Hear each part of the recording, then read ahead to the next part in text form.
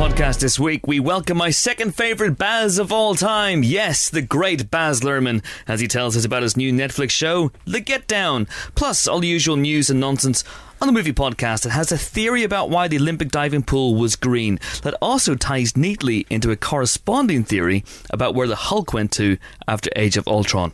Hello pod, I'm Chris Hewitt and welcome to the Empire Podcast. This week I'm joined by two colleagues of such lethal cunning, both jumping at the bit to pick up that elusive Olympic medal for podcasting. First up is our art house guru, a man whose favourite Olympic movies are, of course, Krzysztof Kieslowski's Three Colours Gold, Silver and Bronze. It's Phil de Semlyen. Hi. How are you? Very good. Excellent. How are you? I'm great. Excellent. I haven't watched any of the Olympics. We're not going to win medals in small talk, are we? No, that's just fresh banter. I haven't watched any of the Olympics yet. What have I missed? I'm getting into it in that weird way again, and I thought, because the last one was so special. Yeah. The last one was so, because it was here, it was in London, and I was completely and utterly cynical about it until the opening ceremony, and then the first day, because even though I'm a huge sports guy, for some reason I was really cynical about it, and then it happened, and just the spirit of unity in the city and the spirit of excitement hit me, and I went on a mad dash to try and get tickets, and I actually went to the Olympic Stadium, now home, of course, of West Ham United, and I saw Usain Bolt, and it was amazing. I saw volleyball with my wife. It was extraordinary. If you're playing the drinking game at home, I have mentioned my wife. My favourite event yet. Yeah. But Rio, I don't know, for some reason it just passed me by. I think it's the timing. We can't have it on the office all day like we did last time. Yeah. But also, I was the same. The opening ceremony, and I'd been to a rehearsal of the opening ceremony during the week. They held back a few key moments, but they rehearsed the whole thing. And I was like, okay, this might be good after all. Because all we'd heard up to that point was stories about how it was going to cause transport chaos, and they weren't paying the volunteers. They had a huge number of volunteers, and obviously they weren't getting paid. They were volunteers, and it just seemed exploitative and blah, blah, blah. But during that opening ceremony, it was interesting being on Twitter and watching the cynicism, just the normal level of cynicism, the background level, just vanish, just drain away to nothing. And then very neatly during the closing ceremony, it just filled back up as more and more crappy pop acts came on. The closing ceremony was terrible. It was awful, and all of the cynicism came rushing back in to fill that void that had been filled with happiness. But also Britain was doing really well, and people were winning medals, and everyone was happy, and literally I just remember those 3 weeks, everyone with a smile on their face, and even if you weren't at the Olympic venues, it was just an extraordinary thing to be a part of. And this one, for some reason, it just passed me by. And I realise it's a film podcast. We'll get to that in a second. But it just passed me by. But then, again, Britain is now starting winning medals, and the time difference means, you can't really watch it through the day. But last night, those two diving blokes won for, doing the dive. And that was great. I don't know their names, but well done them. They've done more than I'll ever do. Yes. Anyway, should we introduce the second person? Again, you've heard her already. It's our gig queen who simply marvels at the athleticism on display in her favourite event. Here we go. The 10 metres synchronised shirtless Winchester. It's Helen O'Hara. Hello. I don't think you'd put them together in any kind of synchronised team. I think you'd put them together. No, because Sam is like 3 inches taller than Dean, so it would be, out of sync. 3 inches, eh? Goodness. Who is your favourite Baz? That's really unimpressive. I'll get to that. Okay. I must know. You will know. Okay. It's a cliffhanger. Is it a film critic? I can't say. I won't say. Right, time for a question. This is about films, not Olympics. And it comes from Twitter at @LatsGaryFitz. I imagine that's how you say it. Lads Gary Fitz! Okay. Because I imagine his name is Gary Fitz, and when he walks in the room, people go, "That's Gary Fitz!" Okay, yeah, sure. That's my reading of the situation, anyway. And he asks, in his inimitable manner, what's the best scene/film to be set on a beach? For me, and that's Gary Fitz, it has to be the opening of Private Ryan. That's pretty amazing. I do know a historian who really objects to the opening of Saving Private Ryan on the basis that the topography of the beach is wrong, which I think it is for most of the length of Omaha Beach, although there are cliffy sections which are more in keeping with what we saw in the film. So, but if you're at Saint Laurent, for example, then it looks completely different. It's a much wider shallower strand. This got a lot more geographical than I was expecting. Yeah. I was on that beach 4 weeks ago. Which beach? That one, Omaha.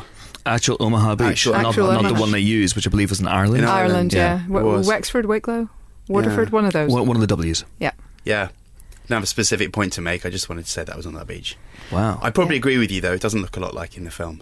But there are bits like further along. If you go away from Saint Laurent, you go further down the coast towards Pointe d'Arc, then it actually looks a bit more like that. I went up to Pointe d'Arc, the which big is amazing, cliffs yeah. that the Rangers scaled. There's a film about that, right? There's a computer game about that. Right. Which is weird because I played it. And it's a bit... What's it called?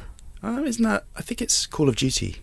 It could be Medal of Honor. It might be a Medal of Honor. I think there were some Medals of Honor awarded for that particular bit of the campaign. Okay, this is the bit where a ranger team scaled the cliffs to take this one gun emplacement at the top. And they got there and there was incredibly harsh fighting. And by the time they actually, got the very edge of the cliffs, their radio had been shot out, so they weren't able to radio for backup. So the people who were backing them up just went to join the main invasion force on the beach. And this tiny team of men were left there for more than 24 hours, fighting against the rest of the Germans who still surrounded this little point of rock that they'd taken. And they had to pick up German guns and, obviously keep fighting. And by the time the rest of the Allies came to relieve them, because they heard these German guns, they thought they were Germans, and several of them were killed in friendly fire, so the story goes. So, seriously nasty fighting. Ooh. That's going to put Point Break into context. Yeah, sorry, there was a question. Okay. Via con Dios. Bruh. The end of Point Break. Again, not set on Bells Beach, but filmed in America, I believe. Okay. It was filmed on Indian Beach on Ecola State Park. I found an interesting fact about this, that the man who stands in for Patrick Swayze, because that wasn't Patrick Swayze surfing on that gigantic wave, was a man called Derek Dorner, who also surfs at the very beginning of Die Another Day. It's not just him at Die Another Day, is it? Because there's Lance something Hamilton. Laird Hamilton. Laird Hamilton. Waterman Laird Hamilton, who's a peer of Derek's, I believe. So he's the guy surfing. Yeah, he's the guy. One of the guys surfing. He's the guy surfing in the stead of Patrick Swayze. Oh right, okay. I think you meant Die Another Day. Okay, and in Die Another Day. In Die Another Day. Both those things. He's your go-to surfer. So probably that scene. That was a pretty awesome Is that scene. Your favourite scene? No, I've got a long list. Is that okay? Go on, hit me with like it's a Burt Lancaster subsection of this list. Yes. From Here to Eternity. Yeah, and a local hero.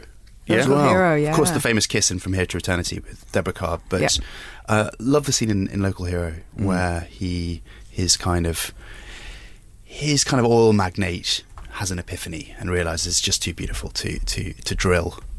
So decides to turn it into sort of a kind of a marine wildlife reserve named after himself, admittedly. Well, but you can't have it all. You can take the man out of Texas, but you can't take the Texas out of the man, or something. I think that's probably a saying. I like From Here to Eternity. I also like the takeoff of it in Airplane. If you remember that scene, and him talking through his top secret mission. It's amazing. And then she goes, "What time will you be back? I can't tell you. It's classified. We'll be coming in from the north, below their radar." Oh, I love the Suckers and Abrahams. It's amazing because they also did an amazing beach scene in Top Secret as well, which is a spoof of Blue Lagoon, I believe, and which is phenomenal. Where where young Hillary, and young Nigel, the Torch, get trapped on a desert island, and all sorts of mad weirdness happens to them. It's a glorious, glorious scene. It sets up one of my favourite jokes in the film, which is the first time we're introduced to this character, Nigel, who is a young, bouncy-haired, blue-eyed, blonde, studly type who wears nothing but a loincloth. A loincloth and a string of pearls or something around his neck, or a string of teeth. Like a shell necklace. Like a shell necklace, that's it. And we're introduced to him here, and then we cut back to present day, and he walks out of the office, and he's dressed in exactly the same manner. It's just a glorious, so glorious gag. I love that film so much. But From Here to Eternity is really interesting. We have a thing in the magazine called Story of the Shot, relatively new addition to the magazine, and in which you take iconic shots and you talk about when they were filmed, how they were filmed, their cultural impact. And the first one was From Here to Eternity. Ian Freer did a really nice deep dive into that movie, and it's just fascinating that censors had a real problem with it. In the book, they actually, bump uglies, and but they couldn't do that. Of course, back in the days when everything was in black and white. And so they had censors on set to make sure that there were, that Burt Lancaster's trunks stayed at a certain level on his waist, that they didn't come down beyond a certain point. I see. Not in case arousal happened, but just for decency. Yeah, in case America became corrupted. Right. Well, in fairness, Burt Lancaster in his prime would corrupt a lot of people. I think if you watch it again, though, that it's not. They almost get washed away. Like they get hit by the sort of younger brother of that wave from Point Break. It's a massive, it's a massive sort of sandy catastrophe for them. I mean, it's romantic, obviously, but at the same time, it looks like watery doom. Yeah, apparently it wasn't. It's just sand would get everywhere, and that's the right thing. Up there. Yeah. Oh yeah. Did you say bump uglies? By the way, I did say bump uglies. Yes. I've never heard that before. You've never heard that before? I've known you a long time. I've never heard that expression. Not that you'd be the only person. I've never heard it from anyone. You've never heard the expression? Well, I'm so cosseted. The beast with two backs. You've heard that, right? That's Shakespeare, right? That's from Othello. Well, now you have. But no one says that. No one says bump uglies in Shakespeare. That is true, to the best of my knowledge. Shakespeare scholars, if you've read more of the sonnets but in than day-to-day life, I mean. By all means. But yeah. Bump uglies. People say bump uglies. I've heard it. Okay. Yeah. All right, cool. I learned something today. I would like to nominate a further couple of contenders. The whole of the recent Pixar short Piper is set on a beach, and it's really charming. Mm-hmm. The end of Whatever Happened to Baby Jane is on a beach, and that's a pretty kind of a scene. We won't give it away in case people haven't seen it. And Some Like It Hot, some of the best scenes are on the beach. In particular, the flirting between Marilyn Monroe and Tony Curtis as a millionaire is on the beach, and it's really charming. You mentioned like a film noir. I think film noirs tend to like to be near beaches. Well, I think that's just because they're all associated with LA, right? Yeah, I guess that's it. I'm thinking Mildred Pierce. Yeah. Is that got? I don't know if it's got a beach scene. The postman only knocks twice. We're doing well here. No, but they're close to the beach. They're like in a car park near the beach. Yeah. So that sort of counts. I'm surprised you weren't straight in there with 400 blows. Well, that's next on my list. Write it down. Okay. Go on then. He literally well, you've done it. You've stolen my... No. Stolen my Explain it. Well, Jean-Pierre Léaud, if you haven't seen Le Quatre Son Cul, has escaped... Sorry. Is there like a dick alarm? Hit it now, Helen. He's escaped from... he's bust out of the... what would you call it? It's I think it's Arkham, isn't it? Yeah, it's sort of Arkham. It's a French Arkham asylum, and he's escaped and he's run cross country, and it's a sort of it's one of the classic defining moments of cinematic defiance, I guess. He runs to the sea and then he turns around and he realises that someone's been filming the whole thing, and stares into the camera, and that's how the film. I think we've talked about it in our freeze frames, haven't we, as well? Yeah, so it crosses. It's a big old cinematic pie chart, that one. It's a good one. I think this question is an absolute belter, because there's so many classic films that have scenes on beaches. You know, the way people usually write in and go, "You've missed something," and they probably will again. Oh yeah. But I think that you can there's so many great movies that have great scenes on beaches. So Planet of the Apes, of course, the end. I don't want to give it away, but basically at the end, when Charlton Heston realizes that he's actually been on Earth the whole time, and humanity's been wiped out, and apes have evolved to become the dominant species. Spoiler. Then the credits roll, but don't give it away. That scene, that's a great scene, and Jaws has many great scenes on beaches. It has one of the greatest shots in cinema history on the beach, which is, of course, the bit where Brody takes a bite of the sandwich. Oh, yes, the reverse dolly. It's also on the beach, of course, where the phrase, "That's some bad hat, Harry," is said, which is Brad Singer's production company name. What else have we got written under here? Under the Skin, recently. That's... Yes. My lord, you're right. I'm surprised you're yet to mention The Shawshank Redemption, the end. It was next on my list. Next on my list. John Carpenter's The Fog has a great introduction at the beginning, where John Houseman playing scary old dude Mr. Macon, who is not in the rest of the film at any point, sets up the scene with a really creepy prologue, which is meant to take 5 minutes but actually only takes 2.5. How about Dr. No? How about Dr. No? With the bikini Mm-hmm. How about it? How about it? Yeah. Ursula Andress. Indeed. Stepping out of the water. And then, of course, Bond's drifting out ever since, with Halle Berry stepping out of the water, and then Daniel Craig and his tidy blueies stepping out of the water as well. That is correct. Royale, so, how about Don't Mess with the Zohan? Speaking of the classics. Now you're talking. Yeah. I mean, now you're speaking my lingo. Words are coming out of his mouth. He's barbecuing in the bath, and they're playing. What's it? Ping pong. Ping pong. Your hand gestures are disconcerting. And he's just barbecuing a two-headed stingray, and all his kind of hot bikini-clad ladies are around. And then he gets called off by the Israeli Secret Service. Huh. It's a lot better than I've just described. Honestly, You Don't Mess with Sohan is the last great Adam Sandler comedy. It is fantastic, and it came out in 2008, which says a lot about his output since then. But it's got John Turturro. It's really funny. Have you not seen it? I have seen it. It's really funny. That's why I'm having trouble believing you. It genuinely is really funny. Go and check it out. You Don't Mess with Sohan. We've gone off the rails. It's very, very good. But you mentioned Shawshank. I did. Shawshank is such a lovely final just series of shots. Morgan Freeman's voiceover. I hope to make it across the border. I hope to see my friend and shake his hand. I hope the Pacific is as blue as it has been in my dreams. I hope. That's fused to my brain.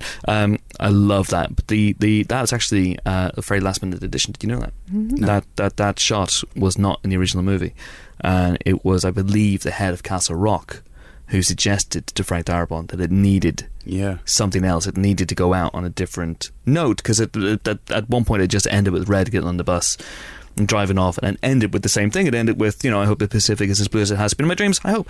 It ended with that, but it didn't end with Andy Dufresne on the beach, standing in his boat and looking up and seeing Red and their hug and the catharsis and everyone crying and the big sweeping swell of Thomas Newman's music. It didn't end with that. So that was a very, very late addition to the movie. So well done. Good decision. You haven't mentioned Chariots of Fire. Yeah. Yeah, go on then. Chariots of Fire. Okay. Also the nickname of ex-rugby league star Martin Fire, I believe. They call him Chariots. They do. And, so this is one hell of a sports and film podcast. Isn't it? We're really mixing our disciplines. I really have a thing for... have you seen Sonatine? The Takashi Kitano, way back Yakuza, when they all get sent off to a beach by the higher ups in the crime organisation, and they're just kicking cans basically for a large period of time, trying to amuse themselves. And there's something really fun about the idea of these hardcore killers just pissing about, just trying to pass the time. They do impromptu beach sumo, and there's a bit where they sort of speed ramp it, and they're all kind of doing Benny Hill moves. It's a really weird but kind of interesting piece of filmmaking. It has that very famous shot of Takashi himself, holding the pistol to his head. Yes. That one. Black Stallion. I know you're a fan of Black Stallion too. Am I? You love Black Stallion. Do I? You will do when I've finished with you. Okay. When Boy and said Stallion are washed up on a beach together after a shipwreck, and they bond in the sand. Okay. Sure. And it's shot by Caleb Deschanel. I remember and it's beautiful. You talking to me about the cinematography recently. It's a beautiful movie. I think that's why you're potentially associating it with me, because I don't know that I've definitely seen it. Really? No. I shall remedy that. Yes, by all means, I shall borrow it. Because I think you'll like it. Castaway, maybe. I quite liked Castaway. Mm-hmm. I actually, it's one of those films that at the time I was a bit that was fine. But every time I watch it again, I'm like, oh, this is really good. Yeah. But, Tom Hanks for 2 hours on his own. Happy days. We should also mention The Atonement before people write in angrily saying, which again was a story of the shot. It was, magazine. We will do films that don't just have scenes on beaches in that segment at some point. And I have to mention the classic schlocky horror film Blood Beach, which stars Burt Young. I think it's 1980, and that's a Jaws ripoff in which the monster literally is under the sand. Like Tremors. A bit like Tremors, but much shitter. Because Tremors is obviously amazing. Tremors is awesome. Yeah. Tremors is one of Phil's 1,000 greatest films of all time. If Phil took up the gauntlet thrown down by Edgar Wright recently, where Edgar, I don't know if you saw this. You saw this, obviously. I think everyone's seen this. But Edgar Wright released a list of his 1,000 favourite movies on Mubi. And got a huge amount of shit for it, despite the fact it's his favourite films, guys. So Phil took up the gauntlet and it's done the same. So go and check it out. Where is it? Better than mine? Where can people? It's on Mubi. Good question. I guess my Twitter probably is the. I don't know how you search for it. Or search for Edgar's. You should pin that. That's not a bad idea. I might do that. You should have it as your pin. It almost destroyed me. It's a lot of films. I thought about doing it, but mine would be embarrassing beyond belief. So mine's got some real. Yeah, some real foo-foo on there. I think Escape to Victory's on there. I can't stand by that in a court of law. No, but it's your favourite films. It's my favourite film. So it's, stuff you love as a kid, stuff that's just absolute bobbins, but you love it anyway. Yeah. And the Quatre Sans Coups. Now, did you do yours in order of preference? Because Edgar Wright did his in chronological order, which is much easier and means that you don't get as much shit thrown at you, although obviously he did. Yeah, it looks really... If you put all the sort of silent films at the top, you look really clever. Because, but unfortunately, if you just put them in any order, the way my brain works, it just like fires out 7 Michael Caine films in a row. It just you look a little bit like you've got some sort of movie Tourette's. So, if you really want to do it properly, I guess you have to make a list first and then input them carefully, starting with the most recent films and going back. I don't know if I could do that. That sounds like an awful lot of work. You can petition Mubi to fix their sort of algorithm or whatever you'd call it. So you can resort things. You can't resort it. Do you want to go, Helen? You should do it. I'd love to see what people's films are so I can watch some of them. I don't like lists at the best of times. Although actually I do have 5 favourite films of this year so far. But I don't usually... I can't be bothered. At the moment, it's Hunt for the Wilder People, number 1. Number 2... I've forgotten. Number 3 was Civil War. Mm-hmm. Number 4... Love and Friendship, and number 5, Sing Street, which means number 2 must be Hail Caesar. Okay. Really? Yeah. Really? I freaking loved Hail Caesar. Ooh, that's got a beach scene. We're going to have an interesting conversation come the Review of the Year podcast. That's interesting. Did not know that. Oh, yeah. I like that film, but wow. Is it too late to mention El Cid, or have you moved on? No, we're still on this. Technically speaking, we're still on this question. In fact, I'm going to say one more thing after you say El Cid. Go. El Cid. But is that the battle scene? Does that not have the huge continuity error where they're like it cuts and there's like an Uber driving alongside? Is it somebody wearing a watch or something? Is it that? I can't remember, but yeah, I just remember the scene of riding up to the walls of Toledo in El Cid. I quite like that film. Is that because you're the only person that can pronounce the word Toledo? Probably. Toledo, que bien. There's so many, but we were talking about this before we went on air, and superhero films, weirdly enough, this new batch of superhero films really seems to have avoided the beach, which is weird because you got all those blokes with the big physiques and they could walk down the beach, and Helen's on board with this, I can see already. But we were saying X-Men First Class obviously has the end battle is on the beach in Cuba, but I wouldn't say that's a great scene. And then of course Stan Lee's very first cameo in the Marvel movies, not the universe, but was in X-Men on the beach. Oh yeah, with 2000. Senator. Yeah, the Senator. With him. I've forgotten his name. Kelly. Oh, the shame. Senator Kelly. Senator Kelly. Thank you. Kelly. Don't have a wicked tongue, Senator. That one. So if you're listening, superhero creator people, Justice League's got to have a scene in the beach, right? Justice League, because they're Aquaman. Oh, okay, I guess. Fishy bloke. Sure, yeah, that he... I mean, you would think he would go to the beach, but it seems more like he's like the waterfront, the tough docks. Seems more like his métier so far. His that's the wrong word. His environment, anyway. Yeah. Do you know... Yeah. Do you know, I'm going to go out on a limb here and I'm going to say that next year's Baywatch may have a scene or two set in a beach. So what? Just come on, Chris. Keep and peel. Come on. All right. Captain Marvel, if she was based at Miramar, for example, that's quite near the beach. That would make sense. That could have a beach scene. If you're listening... Yes. Marvel, and I know you are. I don't. Oh, Contact. That's another good one. See, we could do this all day. We could do this all day. But we shouldn't, because we should get on with the actual podcast. Sure, let's do that. So apologies for that, because we've spent 25 minutes now talking about the opening question and the Olympics and all sorts of other unrelated gubbins. So it's time to move on. If you want to have your question read out in the Empire podcast and treat it with the love and respect afforded to lads Gary Fitz... Oh my God! Then do send them in. We're on Twitter at Empire Magazine is the handle. Use the hashtag Empire Podcast. You can Facebook us at Empire Magazine, and we are, of course, an email podcast at empireonline.com. Right, Lord Love a Duck. I'm trying to get a new catchphrase going. Lord Love a Duck. It's time for movie news. Mary Poppins. So what's happening? There were lots of exciting trailers this week, and I know it's not the best format for trailers, but here we go anyway. Resident Evil: The Final Chapter, which was hilarious. It's sort of the poster seems to be very much Hunger Games in style, and the trailer then is very Mad Max Fury Road in style. So that was entertaining and probably, let's face it, more coherent than the film. So I quite enjoyed that.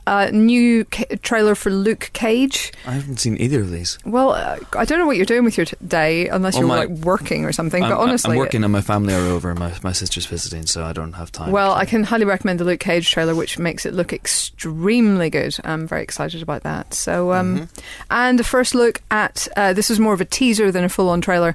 But Amy Adams and Jeremy Renner are starring with Forest Whitaker in Arrival. From Denis Villeneuve, and that looks really super good. I'm very excited about that. Does it look good? I haven't seen it. She's the languages expert who's brought in to communicate with aliens who have arrived on Earth for the first time. So it's kind of a culture clash. I think it'll be a very thinky sort of a sci-fi, emphasising the communication aspect rather than the sort of technology aspect. But I think that'll be really interesting. So I'm looking forward to that very much. Mm-hmm. Also known, of course, as Lois Lane and Hawkeye talk to some aliens. So that's... I mean, but that's nothing new for them. They've done that. So, this is... this is a good point. It's a very good point. They should draw upon their past experience. Indeed. But yeah, there's other stuff. There's other stuff. There's other stuff that's happened. So there's a hot rumour in town that Brad Pitt is trying to woo David Fincher to direct World War Z 2.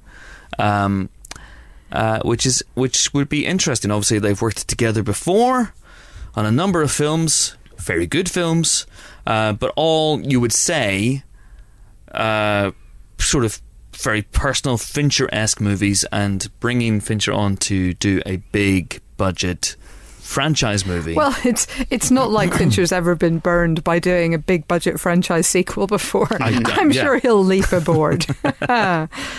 So I don't know. I mean, it's a nice idea. It's never going to happen.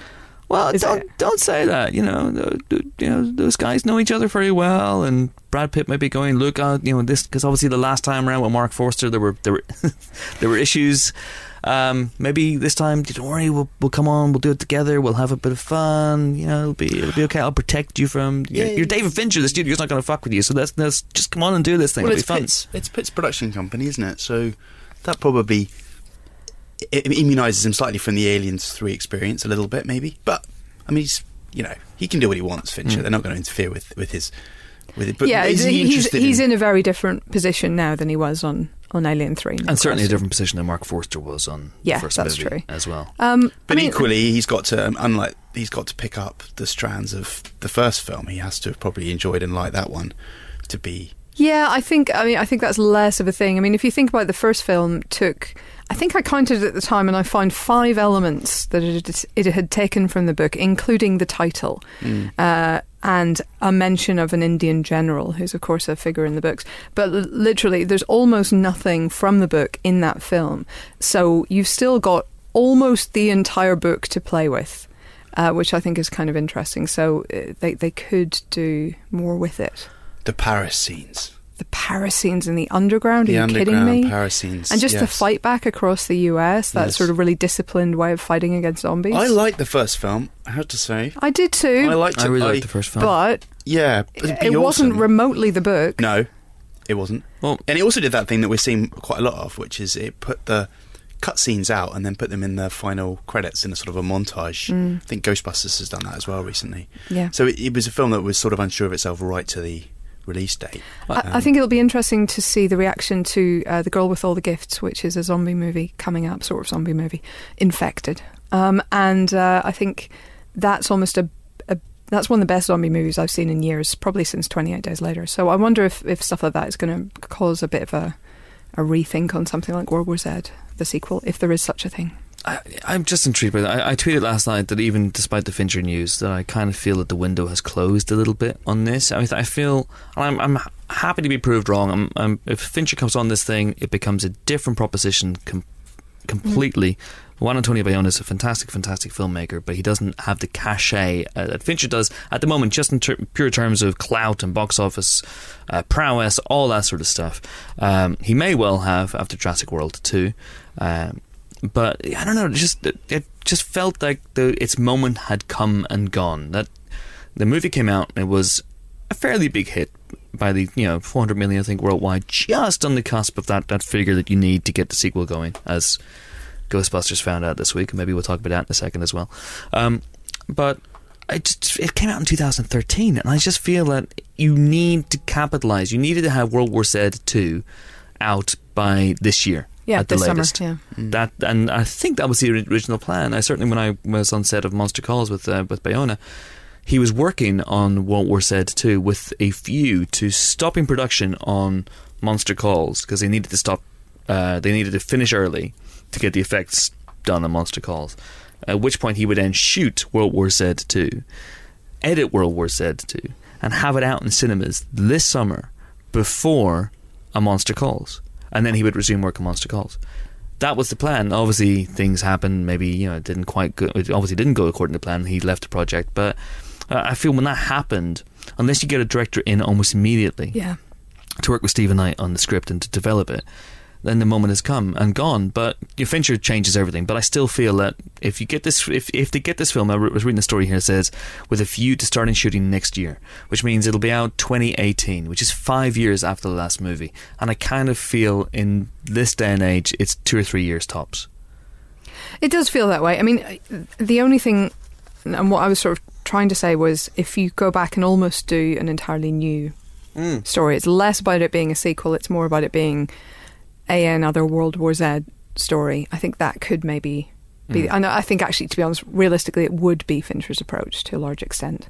So that might work better. I wonder if the success of The Walking Dead affects their thinking on it. Yeah, it is. You could argue that it's a sort of it's a bridging device for the zombie properties that are out there, maybe. And it is one of the most successful TV shows in the world right now, no question about it. So absolutely. That 5 years has been 5 years filled with zombies. Yeah. So you could argue that it may protect it from your theory, which I agree with, potentially. I'd like to see it anyway. I think it would be, it doesn't strike me as an obvious Fincher movie, but it would be pretty awesome, I think. Of course, this is a guy who's been linked to 20,000 Leagues Under the Sea. He's been linked to all sorts of big budget blockbusters and franchise movies, and I don't know for a fact, but I'd be amazed if the likes of Marvel and DC hadn't at least tried to talk to him at some point and gone, would you like to do something? Well, yes, but I want complete control. Okay, bye. Well, thanks a lot, David. But I will say this, on the IMDb app, which I'm using right now, they have him listed as director. So that's it. Well, that's it. It's happening. It's definitive. Should we talk about Ghostbusters, because it was it looks like it's going to close its run with about 225 million worldwide, and there are lots of pieces this week saying that it is now officially a flop. I've even seen the word bomb used. It's going to lose a lot of money. And a story this morning broke that it looks like the sequel that they had announced previously will now not be going ahead. So I feel it's a real shame. I think it's a very funny movie. I think we've talked about this a lot in the podcast. It got a lot of shit from a lot of shits, and it didn't deserve it. And well done them. I had someone gloating on my Twitter feed yesterday.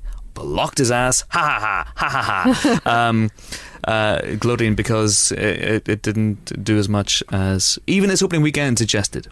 Yeah. Because even the opening weekend wasn't that great, but I had a Twitter conversation with several people, and we know what we're talking about with this box office stuff, and it tends to be, if a film opens with 55 million, 100 million around the world, it tends to do 3.5 times multiplier, 3.5 times its opening weekend. Ghostbusters didn't. It went off a cliff. Any reasons why? Was it just taken down by this misogynist campaign? I think there's a little bit of that. There was so much bad word about it before it came out. I think its defenders all went out the first weekend and saw it, and then came back and probably recommended it a bit, but not enough to offset all that bad publicity. I think the people who were inclined to like it went out that first weekend and watched it.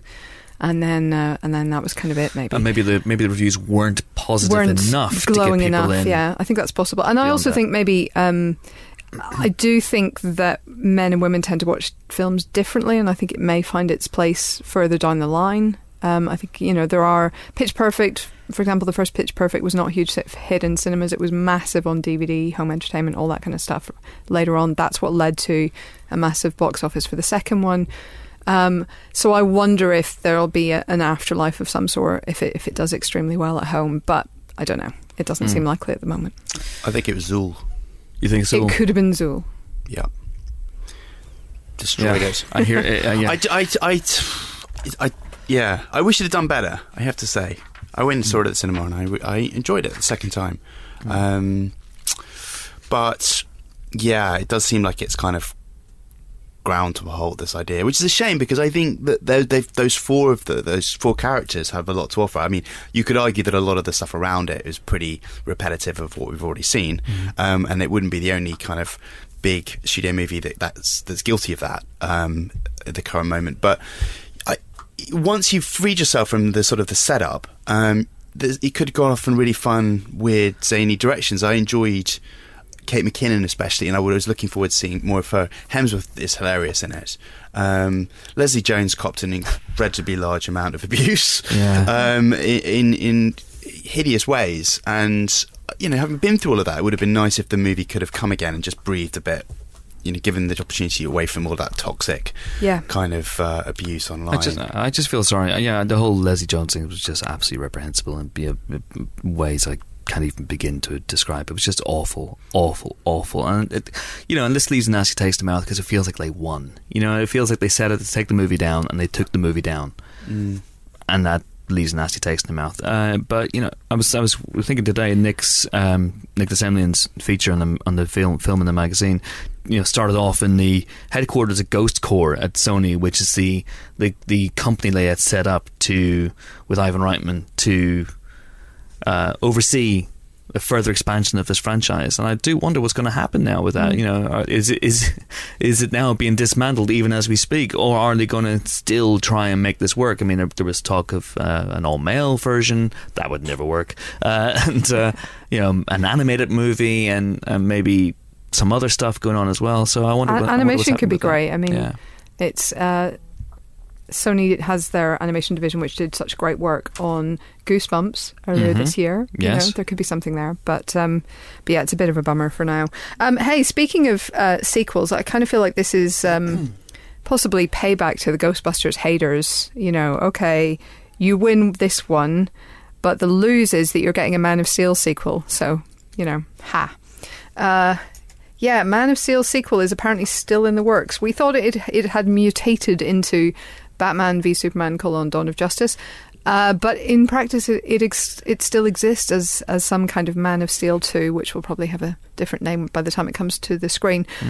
You would think that him being dead might be a problem, but obviously not, because he is on set of Justice League already, so we know that he's going to be okay. He's alive. Are you kidding me? I'm pretty sure he's on set of Justice League, because otherwise Henry Cavill turning up at the Suicide Squad premiere seems like an awful coincidence. Yeah, he was in town. He just in town. Yeah, just in training still, though. Have some laughs, which would be a first. Yeah. So yeah. And Zack Snyder is being lined up to direct this one. Do we think? We don't know. It's too early to say. But that's the rumour. Potentially. Yeah. So there you go. Unless they can persuade David Fincher. Or just, I don't know, just someone who's a big Superman fan would be great. Yeah. Well, George Miller was obviously the one who was linked. I don't know. I mean, there does seem to be a shift publicly in what they're saying about Superman within that universe. A shift back towards Superman. Great. Rather than Moby Emo Man. Yes.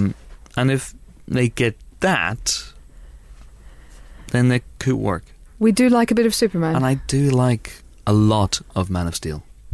I think it goes off the rails at the end, but there's a lot of good stuff in there. Fingers crossed. Definitely. Down the line. See what happens to that one. And speaking of the DCEU, the DC Comics Extended Universe, Jason Momoa is apparently in talks for the lead role in The Crow. Now, this makes him... how many actors have we had in talks for the lead in The Crow? 57. 50. He's passenger 57. I'm for 58 on the list. Yes. Wow, yeah. That's a step. That's from Jason Momoa to you. I've seen Corin's list. Sorry, just to clarify, that's Jason Momoa and then you. Yeah, I wrote myself on the list. Ah, well, that explains a lot. Who did you cross out? Famed newsreader Michael Burke. He'd be an awesome Crow. Hang on. Let's be clear. Jason Momoa is quite a lot of steps above famed newsreader Michael Burke. I'm a big fan of his, partly because he's super pretty, but also because I think he'd be quite good at that sort of hulking, menacing character who doesn't maybe have to say a lot. I mean, it's not a million miles from what he did in Game of Thrones. I'm looking at probably a few more clothes. I think he could do it. He's certainly got the black and white hair, this sort of weird. Oh wait, that's actually a drawing from The Crow. That's Jason Momoa. Yes. He could do it. He could definitely do it. He could do it. It's interesting. So it's been Luke Evans and Jack Houston and all sorts of different people have been linked with it. Mark Wahlberg even at one point, which would have been awful beyond belief. That would have been. I mean, what really? He was. Yeah, he was linked with it. I don't know whether he was ever cast. Didn't they see Max Payne? Max Payne by name, Max Payne by nature. Yeah, so this is interesting. So Corin Hardy looks like he's still involved with The Crow because there was a whole lot of going back and forth on whether he would be directing The Crow, which is of course his dream movie. As anyone who's listened to the podcast before, Corin's been on the show a couple of times. So that's exciting news. And here's another one in the eye for those Ghostbusters take her down hater people. Ocean's 8 is going ahead and added a number of people to the cast yesterday. So this is it's not a reboot, it's a continuation, it's a sequel to the Ocean's movies, in which Sandra Bullock will play Danny Ocean's sister, who masterminds an art heist, I believe. Is that right? I heard something yesterday, and it may not be true, that this is set at the Met Gala. Okay. Because girls like dresses? I don't know. I was a bit disturbed by that. But yeah, girls do like dresses. Don't you spend half your time on Fug Yourself or whatever it is? Go Fug Yourself. Go Fug Yourself. My big. What was it? No, it is called Go Fug Yourself. Yeah, okay. It's a great website that discusses. Girls do like dresses. Clothes. Yeah, but that's not just. Boys like balls.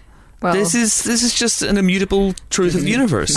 So you also like the Met Ball? Is that what you're saying? You like dressing up? I don't know what it is, but I'm fully on board. Okay. Is that the one where people dress up in really weird clothes? Really weird clothes. Okay. Super weird. Yeah. Yeah. I love that one. Go Fug Yourself has a field day with it every year. That's a great one. So Gary Ross is going to direct it. So the cast included previously Sandra Bullock. They have Cate Blanchett with the budget. Mindy Kaling. Yes. Helena Bonham Carter. Good. That's 3 Oscar winners there right alone. Right alone. And they've added the 4th in Anne Hathaway. Good. They've added Rihanna, who is certainly going to become an EGOT at some point. Seems likely. And the rapper Aquafina, who was in Neighbours 2. Her real name, says here, is Nora Lum. I'm not aware of her body of work, but... She was funny in Neighbours 2.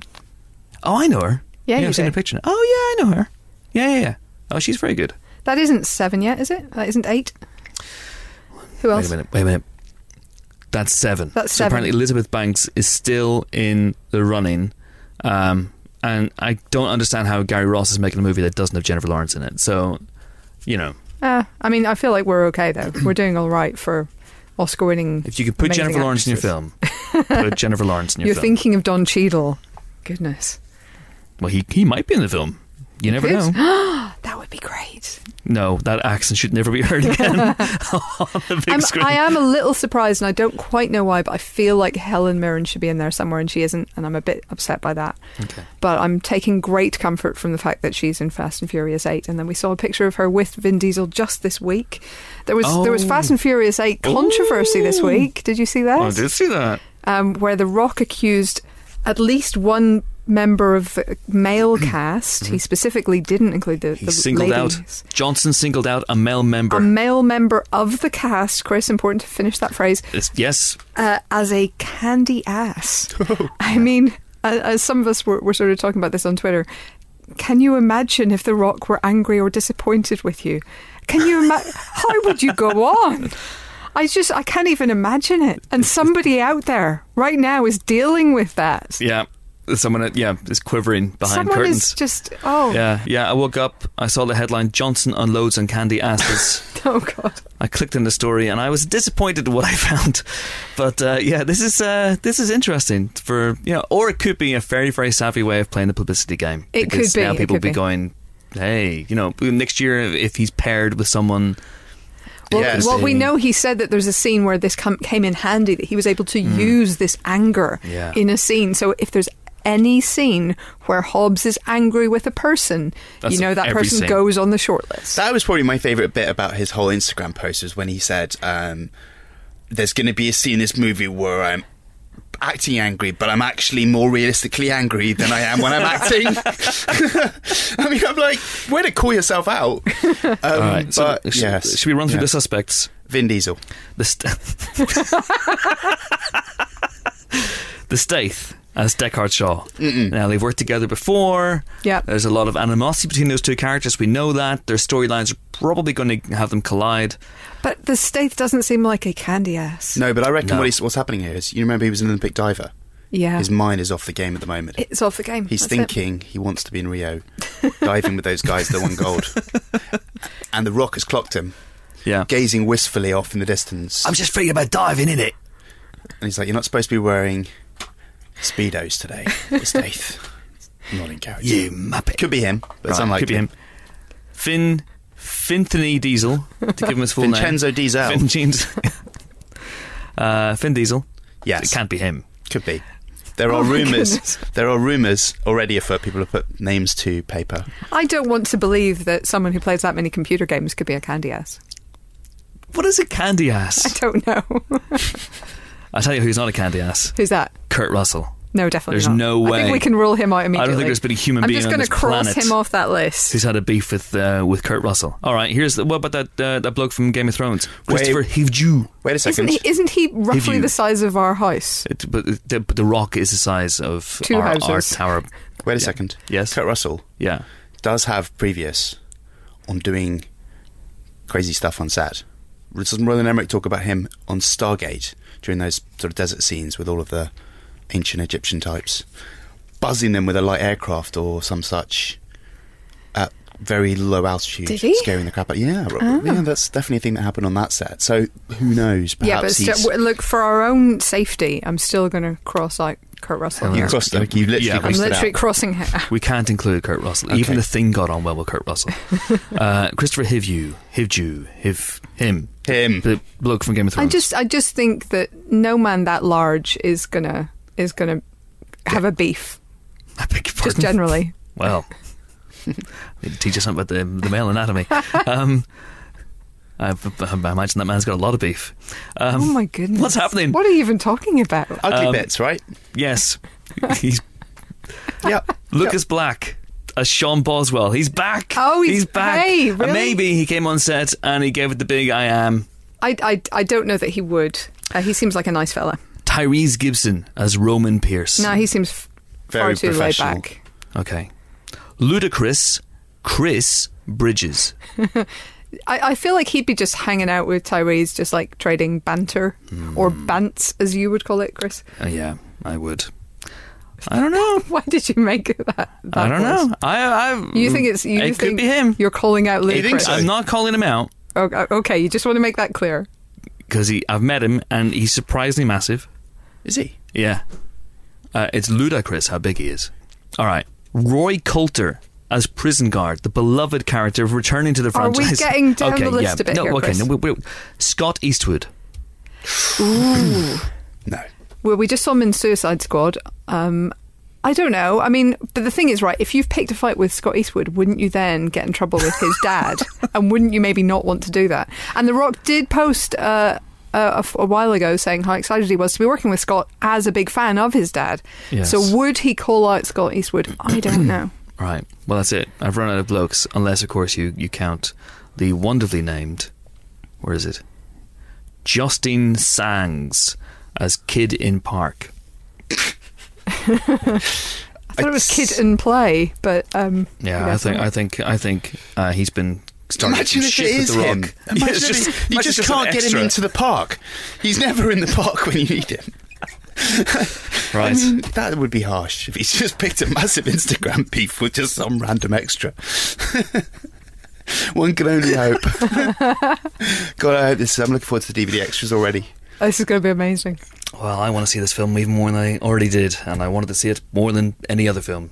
Yes. So, there we go. When he comes in to do press for this movie, can we go through that list again with him and make him do... We haven't had him on the podcast yet. He hasn't deigned to come into our grey depressing box of misery, so maybe we can lure him in for the next one. We'll lay out a trail of not candy to get him in. Yeah. Protein. Ooh, that's chicken how breasts. we do it. That's how we do it. Cod. We do a series of signs, directions going candy ass in here, man you want to beat up in here, and that's how we get him in. And we get him in. Okay, yeah. And he comes in enraged, yes. and then he sees us, and he's instantly mollified, and he's instantly mollified. That sounds like a risk, I'll be honest, Chris. You'd be in charge of mollification, and Helen and I would be in charge of hiding. He walks in here. Yeah. Just the veins popping on his neck, and he's just his thunderwear is just. Yeah. And then he sees us, and instantly he just slips into charismatic leading man Selma movie kind of mode. Okay. We've got a big sign up that just says, "You've got the boot, we've got the ass." That sounds wrong. I am just going to veto that sign. Right. Do we have a guest? Yes, please. Not The Rock. Let's have a guest. He is a wonderfully stylish, flamboyant Australian director who's carved out a career on the big screen. It's the man behind the likes of Strictly Ballroom, William Shakespeare's Romeo and Juliet. Did I tell you I saw that the other day? Yes, you did. Kenneth Branagh's version. I have some notes. Moulin Rouge, Australia, and The Great Gatsby. But Baz Luhrmann, for it is he, is now shifting his sights to the small screen with the wildly ambitious Netflix drama The Get Down. He spoke to Helen earlier this month, and if you're wondering, I'm going to say it. Okay, do it. Who my favourite Baz is. Who is your favourite Baz? It is, of course, Barry Fennison. No, he's not a Baz. Barack Obama. He's not a Baz. He's a Barry. No, but he's a Barry. All right. You don't shorten a Barry to Baz. I'm talking about people who are professionally called Baz. Okay, like? My good friend, Baz Jones. What? That I went to university with. Oh. I mean, I was expecting more, I'll be honest, Chris. I don't want to do this. He's probably a cool guy. I don't want to do him down. But You've met Baz? Yeah. He's a cool guy. He's a cool guy. He's quite zen. He looks a bit like Jason Schwartzman. He's got it going on. He's a good guy. Yeah, he's a good guy. But Baz, you got it. He doesn't travel. Anyway, Baz Luhrmann. Here we go. Helen talking to Baz Luhrmann about to Get Down. Enjoy. Well, here we are on the Well, here we are on the chat show, Helen. It's great to be on the show. Baz Luhrmann, thank you for joining us. I'm happy to be here. Look at us in our special room here. I know, it's a fabulous, actually, room. We've got sort of Chinese pagodas or something. Very, very cool. And we can see out there the crowd gathering around the pub. As soon as I finish this, I'm going down to join them. Very wise. So you've been doing 2 very intense days of press. This is all for Netflix's The Get Down. Yeah, it's for The Get Down. What's true is that we've just screened it, and I've screened it for some people in the States. That's gone very well, but then you never know what the reception might be like here. You don't know how it translates, and it's been a pretty terrific couple of days. I have to say, I completely loved it yesterday. Oh, great. The music is astonishing. I mean, you've got disco, you've got hip hop, you've got everything in between, and I gather there's some more kind of styles coming in. Sure, I mean, yes, we do. I mean, the thing is, although many people say it's a history of hip hop, that's not entirely true. Having said that, the genesis of it began with me reaching out, being fascinated by this question about how did so much this creative force arrive into the world out of a time and a place that was so negative, and yet it's so positive and powerful. However, it identified the year 1977. Now, 77 is such a fascinating year. Here is a time when, the music industry is the highest recording of all time. It's $2 billion. Wow. Film is $1.5 billion. Sports is $500 million. So it's huge, driven by disco. Yeah. Disco is king. And at the same time, as Nelson George, who's worked very closely with me, as has I with all the founding fathers and the collaborators, but up in the Bronx, these young kids are getting records and they're doing something really weird with them. They're extending the beats and they're even sort of talking over them. And no one hears about this for many years. Yeah. And it doesn't even have a name. It doesn't have a name until the 80s. Yeah. So that was kind of the genesis of it. But yes, we go down, punk does come into it. In fact, 77 was the first ever year of voguing. So the first ever Grand Vogue ball. So it might pop its head up somewhere along the road. Amazing. Yeah. And you have these great young vibrant They're characters wonderful. in the middle of it. I mean, Yeah. so Justice Smith is our lead as Zeke or Book. Right. And I mean, I remember seeing him in Paper Towns Right. and being like unnaturally, viscerally concerned for this kid's welfare. Yeah. He's just so appealing and empathetic. Empathetic. I think first of all, he's a great technical actor. He takes it very seriously. Like, he'll read the books, he'll do the poetry. He's very, very craft orientated. But there's no doubt about it.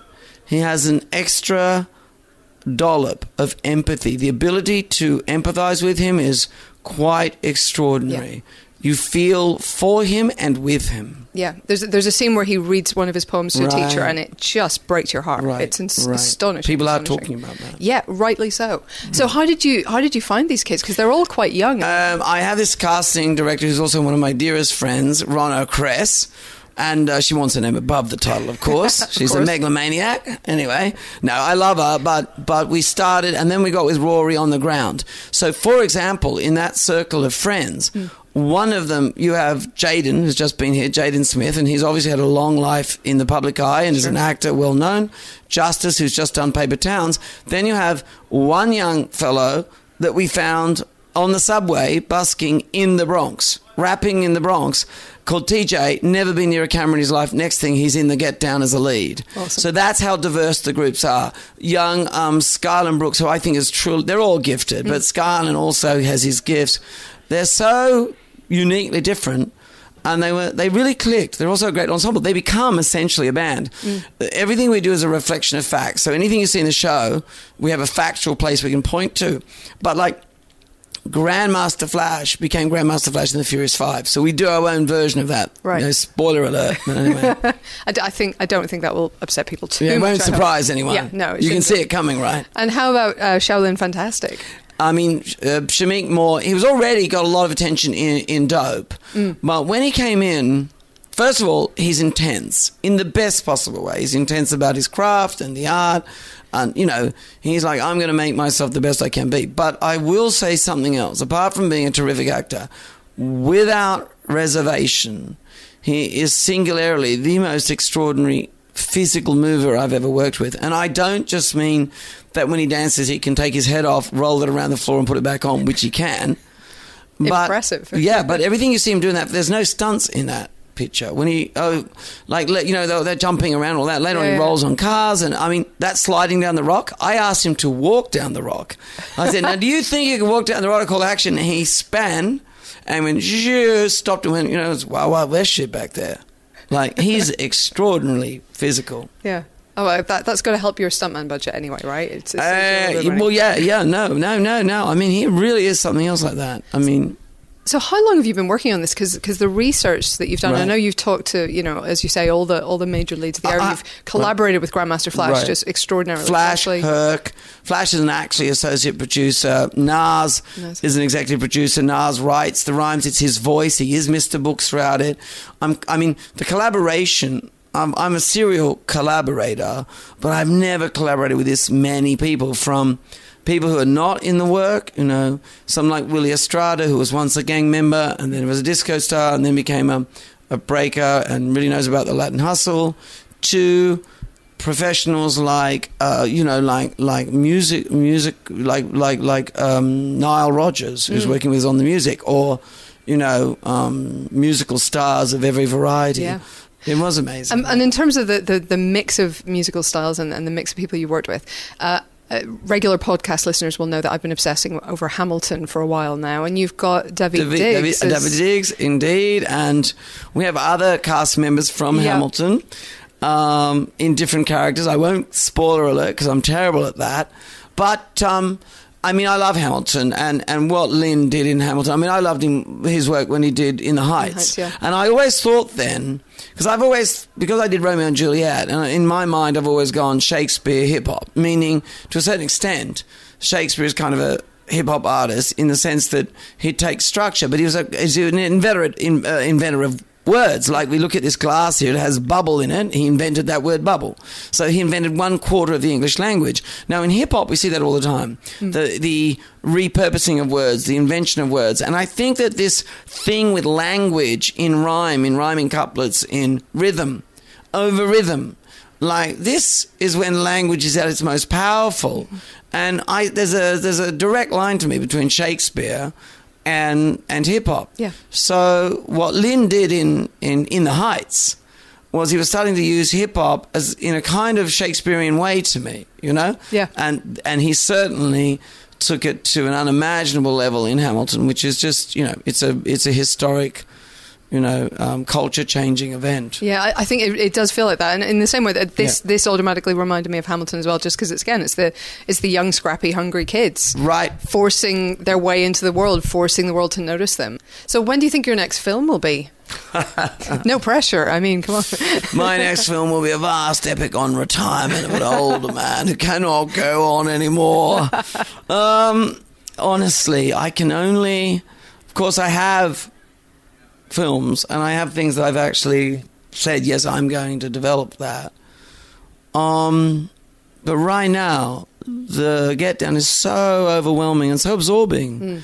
And the enthusiasm and the creativity and the music requires all of my energy. So, you know, this time when I finish, I will take that soul-searching moment, and then who knows, perhaps there will be a movie. Okay. I won't entirely give up movies. They are a couture show. This is not a Soderbergh-style announcement of retirement at all. Oh, I don't know. I don't know I know Stephen. I don't know how his retirement now. Does he? I mean, he in inverted commas retired and then come back, and he seems to just do twice as much since he retired. Nearly. Right, I get you. I mean, right, yeah. I'll probably be like him, I think. I'll be worse. I'll be like, I'm definitely not working anymore, but as soon as this is finished, which never it is. But I mean, it is wonderful that this. I mean, even I only saw the first episode, obviously, but it did feel very you. I mean, it felt of its time and of its era. Yes. But your, you know, the bright colours that run through so much of your work were right there. Do you know what's interesting? I can understand that, but what's interesting, and this is a true revelation for me, is that I now realise that perhaps the reason I was attracted to celebrating this is that while I can understand why people would say that inherently this subject suits that style. And when I think about it, one of the things I really discovered, of course, is that hip-hop is fundamentally a sort of collage art form. Those young people were taking beats from there, music from there, and they were mixing them up and they were making a third thing. And I think I do that in filmmaking. I think I've always been interested in collaging different elements and different styles to make something, I hope, that's its own thing, but it's drawn very distinctly from all sorts of references and sources, and I don't try and hide that. Yeah. You've talked in the past about, you know, opera influences, and obviously when we talked recently about Romeo and Juliet, there was the Latin influence. I mean, that was a massive patchwork, I guess. Right, and actually, I think that in this work, again, I mean, I know that in the musical structures I'm doing counterpoint like in opera, like there are story beats that are being sewn together by one song, and there might be 3 storylines going on simultaneously, all weaved, we call it a weave, through one piece of music. So we are doing things I haven't done before as well. So very Marriage of Figaro kind of... Yeah, it's me, Mozart. How many characters, sire?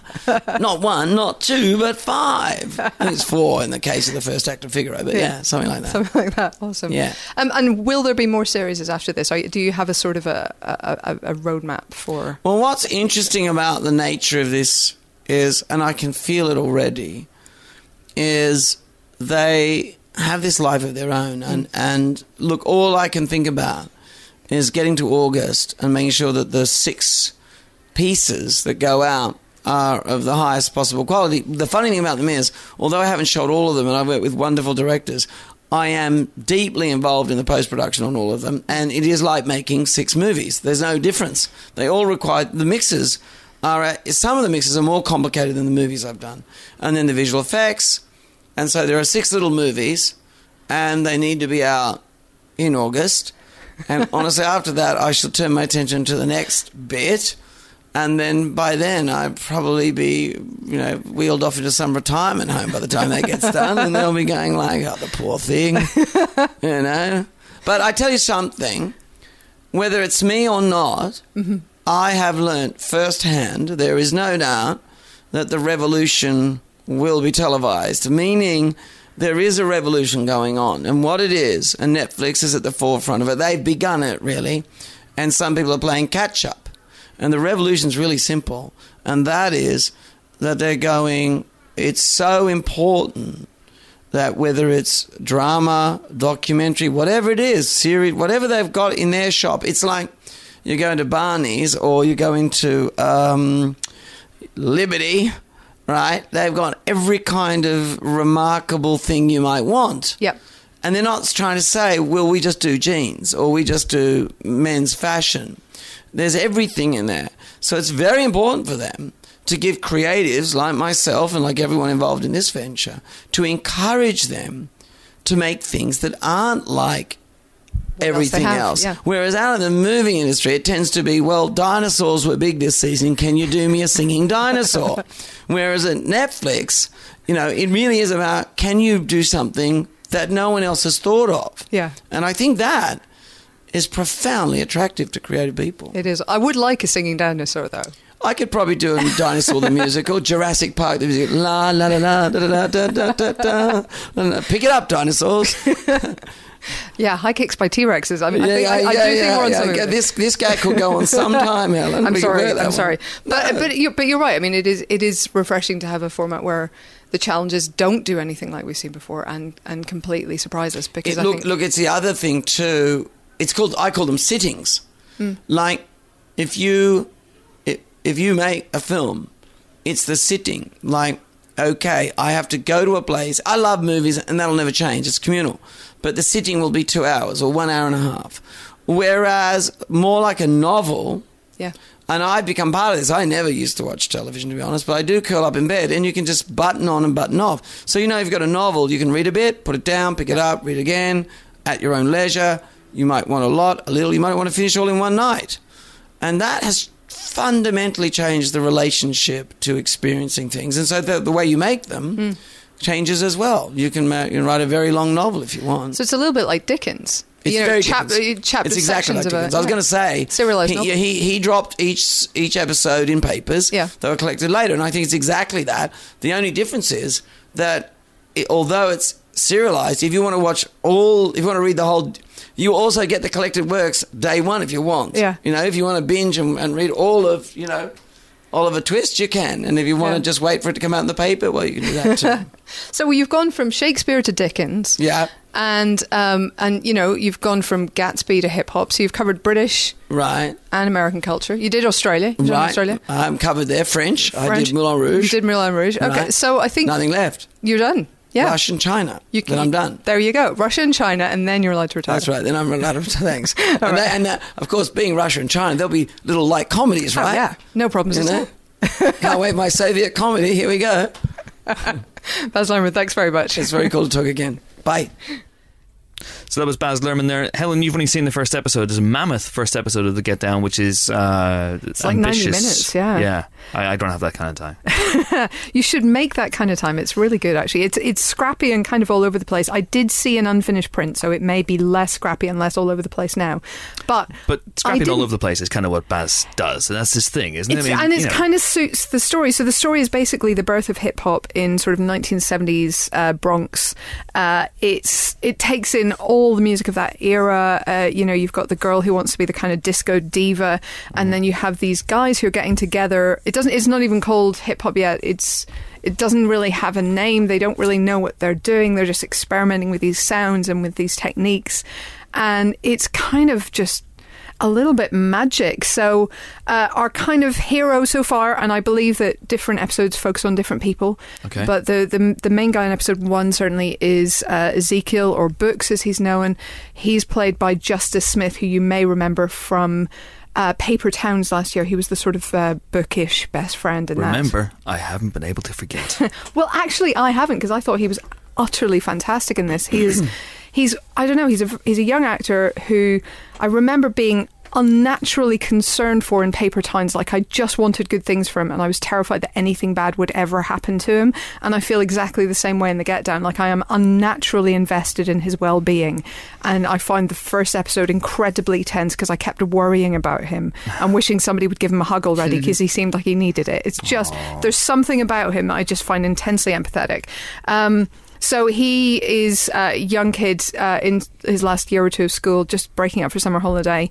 He has a massive crush on this girl in his school who's played by Herizen Guardiola. She plays Mylene, and I don't know. And she's the one who wants to be a disco diva, but she's sort of stuck with a very, very strict father who doesn't want anything of the sort for her. He's, of course, played by Giancarlo Esposito from Breaking Bad. Her uncle is Jimmy Smits, who's the local sort of...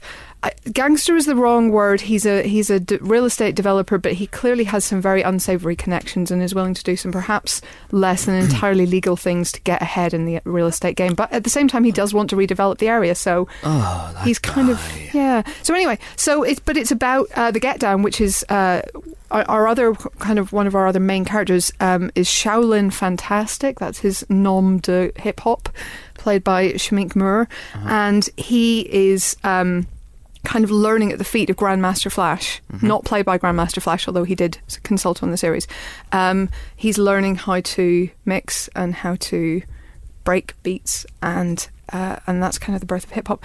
The music is, as you'd expect, unbelievably good, and it just has a lot of energy and a lot of zip about it. So I'm really excited to see more. Excited to see more. Imagine if we'd gone for the long version. Hey. Okay, so that's Helen on The Get Down. That's on Netflix as of today, Helen, am I right? The 12th? Correct, yes. You can binge it in all its glory, which is great. But let's talk about movies that are out in the multiplexes this week, and we're going to start with a comedy that came out in the States about a month ago. It's called Mike and Dave Need Wedding Dates. Zac Efron, Anna Kendrick, Aubrey Plaza, and Adam Devine. John, what did you think of this? Hang on a second, where have you been? It's John Nugent, everybody. Hey. Hiding in my rage corner. Have you literally been sitting there the entire time? Or have we just called you in to do this? Yeah. Oh no, I've just been very quiet for the last 45 minutes. Don't pull back the curtain.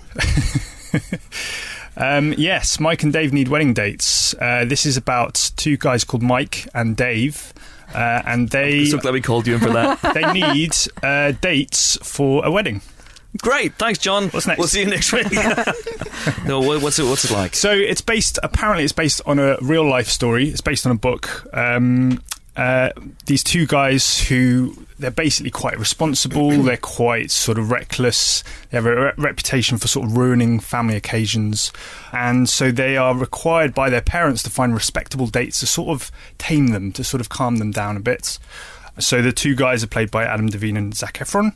And then obviously the dates they find are Aubrey Plaza and Anna Kendrick. But it turns out, in a sort of funny twist, that these two girls are not actually that respectable at all. They just pretend to be respectable in order to get a free holiday to Hawaii, which is where the wedding is. Right. Because it's their sister's wedding, Mike and Dave's sister's wedding. So that's basically the setup. That's really all of the plot that there is. All that happens is just a sort of a succession of wacky set pieces as we sort of discover that not only are Mike and Dave incredibly irresponsible and reckless and get up to, hijinks galore, but so do the girls. So in a sense, it's kind of gender neutral, or gender there's a sort of gender equality there, I guess, in how awful all four of these people are. Like, they're all terrible, and it's all very sort of vulgar. The sort of tone of the whole thing is incredibly vulgar and rude. There's a lot of jokes where the punchline is masturbating or sex, and it's is it literally people just yelling masturbating and sex? There's a bit where someone says, "If you don't get in here, I'm going to start masturbating." That's how I rally people for the pod every week. And it is effective, because none of us want that anymore. I want to speak to you about that, Chris. Yeah, stop doing it in emails. I don't know. It's. There's nothing wrong with being a bit vulgar, but I think this is just childish to the nth degree, and I found it quite tiresome, to be honest. I think it's. There is a bit towards the end of the movie where they sort of steal. They explicitly steal a bit from Wedding Crashers. They say, "This is a bit from Wedding Crashers." The bit where the guy poisons a drink with, I think, eye drops. They, name check that movie, and I think that's what they're going for. They're going for this sort of wacky mid-noughties, like frat pack comedy. And they, there are a few jokes that land, but most of them don't. Most of them, it does feel a bit just lame. And, it's a shame because the cast are really good. I like all of these people. Zac Efron is really funny in Bad Neighbours. Aubrey Plaza's great in Parks and Recreation. Anna Kendrick's great in pretty much everything she does.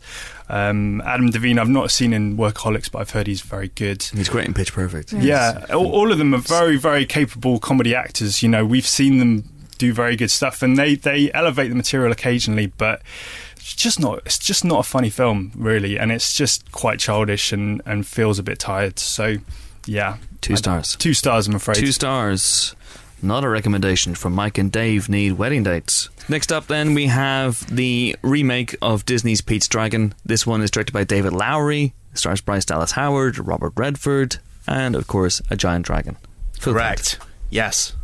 And Carl Urban. And Carl Urban. Yes, and a young kid called Oakes Fegley. And Wes Bentley.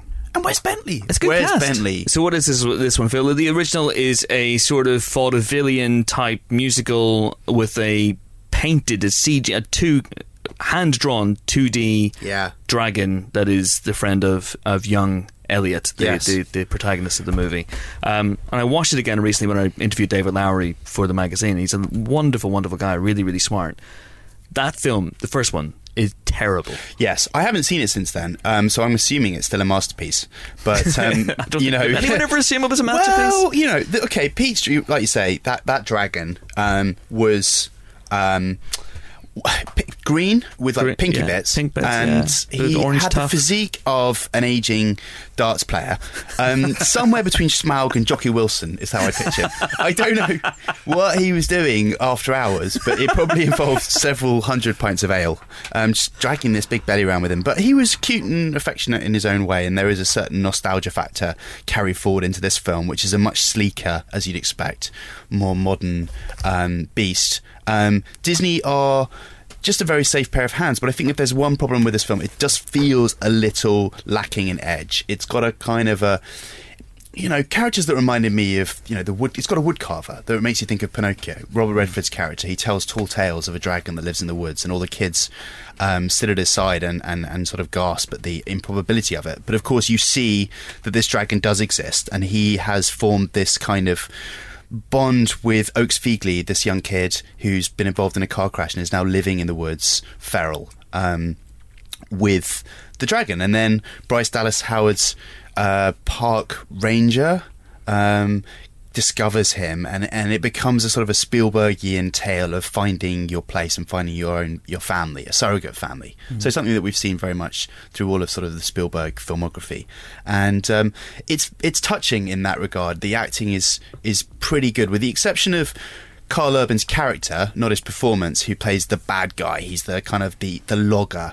who wants to just tear everything down and obviously threatens the dragon's ecosystem and wants to capture the dragon because that's the way he's going to make his fortune. It's a little bit of a two-dimensional villain, and it drains the film of attention that it probably needs. I always felt like with a film like E.T., for instance, or Close Encounters, and it's invidious to compare with great masterpieces like those, that there is a real sense of stakes, and here there is, but it's a slightly kind of cartoonish nod to a real thread. So it's a film I saw a few weeks ago. I enjoyed it. It's very touching. It's a great film to take the kids to. It has faded slightly from my mind. The dragon, as you'd expect, the CG is pretty strong. I'm a little over dragons, potentially. How even dare you? Oh gosh, Helen's back. Well, just at the moment, there's been a lot of dragons. You wouldn't disagree. I would. There's never enough dragons. Okay, but there's been a lot. And this dragon is very much another dragon. How even? And he doesn't do any singing, unlike that original one. And he's sleeker. He's not been at the ales. I just realised I called what? The kid in the movie Elliot. The kid in the movie's Pete. The dragon's Elliot. The kid's Pete. The dragon's Elliot. They haven't swapped the names. It's in the title, for God's sake. Pete's Dragon. Yes. Yes. So, yeah, hopefully I've corrected the course. People are probably going, "You idiot," 5 minutes ago, but who's the idiot now? Yeah. Well, it could be Still called me. Elliot's Pete. Elliot's Yeah. boyfriend. No. Elliot's... Moving on. Anyway, so I guess the thing that you think of this summer is The Jungle Book, which has kind of married the live action and CG environment so beautifully. This is very much less CG heavy, less green screeny. It's moved the original story from that old lighthouse New England setting, I think, to the Pacific Northwest, and the environment and the habitat of the film is very beautiful, very verdant. It's a real sense of the sort of, if you remember the forests in was it Dawn of the Planet of the Apes? Mm-hmm. That kind of feel of real remoteness. I like that very much about this film. And David Lowery's indie aesthetic, I probably should have started with that, because he's such an interesting choice for this sort of material. And it does seem to be sort of a halcyon time to be an indie filmmaker, because you can go from, Ain't Them Body Saints, which is a pretty small three-hander, to a big Disney big budget movie, and leave your stamp on it. And this has David Lowery's stamp on it. It's not, it's at times meditative in a way that you wouldn't expect from a family film. It's slower paced and more deliberate in the way that it's put together. And I think that's it's a positive and a negative in some ways here, because you do sometimes need it to feel a bit more snappy. But I think it's really great that you've got people like Jeff Nichols getting to make bigger movies. Jordan Voight Roberts is making Skull Island, obviously. Rian Johnson, Colin Trevorrow, people like that are kind of clearly in the eyes of the big studios, and they're bringing their own thing to these movies and giving them texture. And I think maybe DC and people like that might learn something from that. Absolutely. We gave it 3 stars. 3 stars for Pete's Dragon, which is a recommendation. And next up is another movie about someone who's trying to have a lovely relationship with an animal. It's The Shallows. Yeah, I guess. So this is Blake Lively, starring as a bikini-clad surfer, Nancy. And things go a bit wrong when she's attacked by a shark. And basically, the film is her stuck on a buoy out in the middle of the sea, trying to figure out how to get herself out of this situation. So it's basically a one-hander, pretty much, aside from a few little bits here and there. Steady on. I mean, Chris, really? Although she does befriend a seagull, who she, of course, names Steven Seagull, which I think we can all applaud. And especially in the circumstances, I mean, if you were being stalked and attacked by a giant shark, would you have the presence of mind to make a witty pun like that? I don't know. Probably. I think I would. I think you probably would. You might not have the presence of mind to do what she does and essentially essay a bit of self-surgery. But you probably... Die. No, that's probably I'd true. be eaten. What I would do, though, is I would try and lure Stephen and his friends and get the shark to eat those instead. See? Filled up. Fill up the shark on Always seagulls. thinking. Well, she doesn't quite go for that plan, but... it's an interesting and very, very tense film. I mean, look, it's Nick in our review called it perfectly decent Friday night schlock, and I think that's probably a fair assessment. It's not going to change the world. It's not going to change your view on sharks. Particularly, but it's well directed. It's Jaime Collet Serra, who's obviously very, very good at creating tension and drive and narrative pace in something like this, and she's really, really good on form. Like, I mean, it helps obviously that she's Blake Lively and she's not exactly hard on the eyes, but she is also very, very good as this character. She's got kind of a little bit of a tragic backstory, but this, you can see her sort of fighting through this, and there's a little bit of an arc there. Does the shark have a backstory? Chris, not really. I want to know the shark's point of view. Do you know what? The shark actually is feeling put upon because for years people have been running and screaming from him. He just wants to be friends. He just wants to be friends. I mean, and I think Jaws did so much damage to shark PR that this poor shark is now unable to make friends. So he's actually trying to, he's saying, hey, be my friend. He's trying to befriend her mouth first, Give us a kiss, love. Anyway, so yeah, it's actually not bad at all. We gave this one 3 stars. 3 stars then for The Shallows, which is, as we always say on the Emperor podcast, a shark commendation. Do we say that? Do we? We do now. And that is it for this week's Empire podcast. Join us next week for more film-related fun when we'll be joined by Blimey O'Reilly. Blimey O'Reilly? Yes. Finally, we've got him. I went to school with him. Welcome to the Empire Podcast, Blimey O'Reilly. Oh, it's great to be here. Oh my God, you racist. What was that? What was that? What are you doing? I don't know. You sullied an entire nation. I did not. You did. I did not. You don't even know what whatever accent nation that was you were trying to do. You don't even know what accent that was. That was the Leprechaun Land. Far away. How dare you? Oh, that was some sort of hate crime. I don't know how to get out of this one. Taking it so personally? Whoa. So, Chris, just to clarify, that was you once again attempting to make a catchphrase happen. Is that right? I think we can rule that one out. Let's cross that one off the list.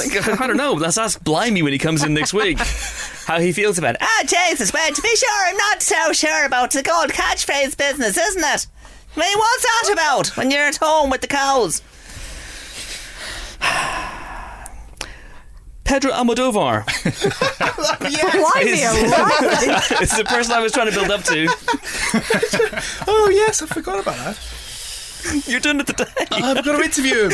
Oh, no. I'm prepared for Blimey O'Reilly. I've got to interview Pedro Almodovar. Disaster. Julieta. I'm going to do all my questions again. Of course, in your debut film, look at the size of that potato. You use a what do you mean? I do not make that film. I'm Pedro Almodovar. What the hell is that? I think that's even worse than Phil. Oh, I've only got 17 more European nations to offend. Brexit! This is full on Brexit. Oh my word. Oh, God. I'm Pedro Almodovar. Until then, I had a whole thing about Pedro Almodovar. No, do your thing. No, your thing. It's amazing. We Go got on. Pedro Almodovar on the podcast. This is awesome, actually. I'm very excited. I had a whole thing about how, I'm a huge fan. we can be highbrow. Like you lure people into the podcast. We Yeah. can joke about the Hulk pissing in the Olympic pool. Yeah. And then you hit them With the Almodovar. with Pedro. Pedro! But enough about Blimey O'Reilly. Pedro Almodovar is on the podcast next week. That's going to be a lot of fun for Phil, who has only just found out he's interviewing him, so that's going to be fun. No, we're very, very excited about that. Until that auspicious moment, it's farewell from Helen. Toodaloo. It's farewell from Phil. No, cheerio. It's farewell from Dario Nugento. Goodbye. Who's been lurking here the entire time. And it's goodbye from me. I'm off to break the news to Baz Bammy Boy that he's only my third favourite Baz. Oh, poor lamb's going to be inconsolable. Inconsolable. Thank you for listening. Sorry about everything. See you next week. Sorry for everything.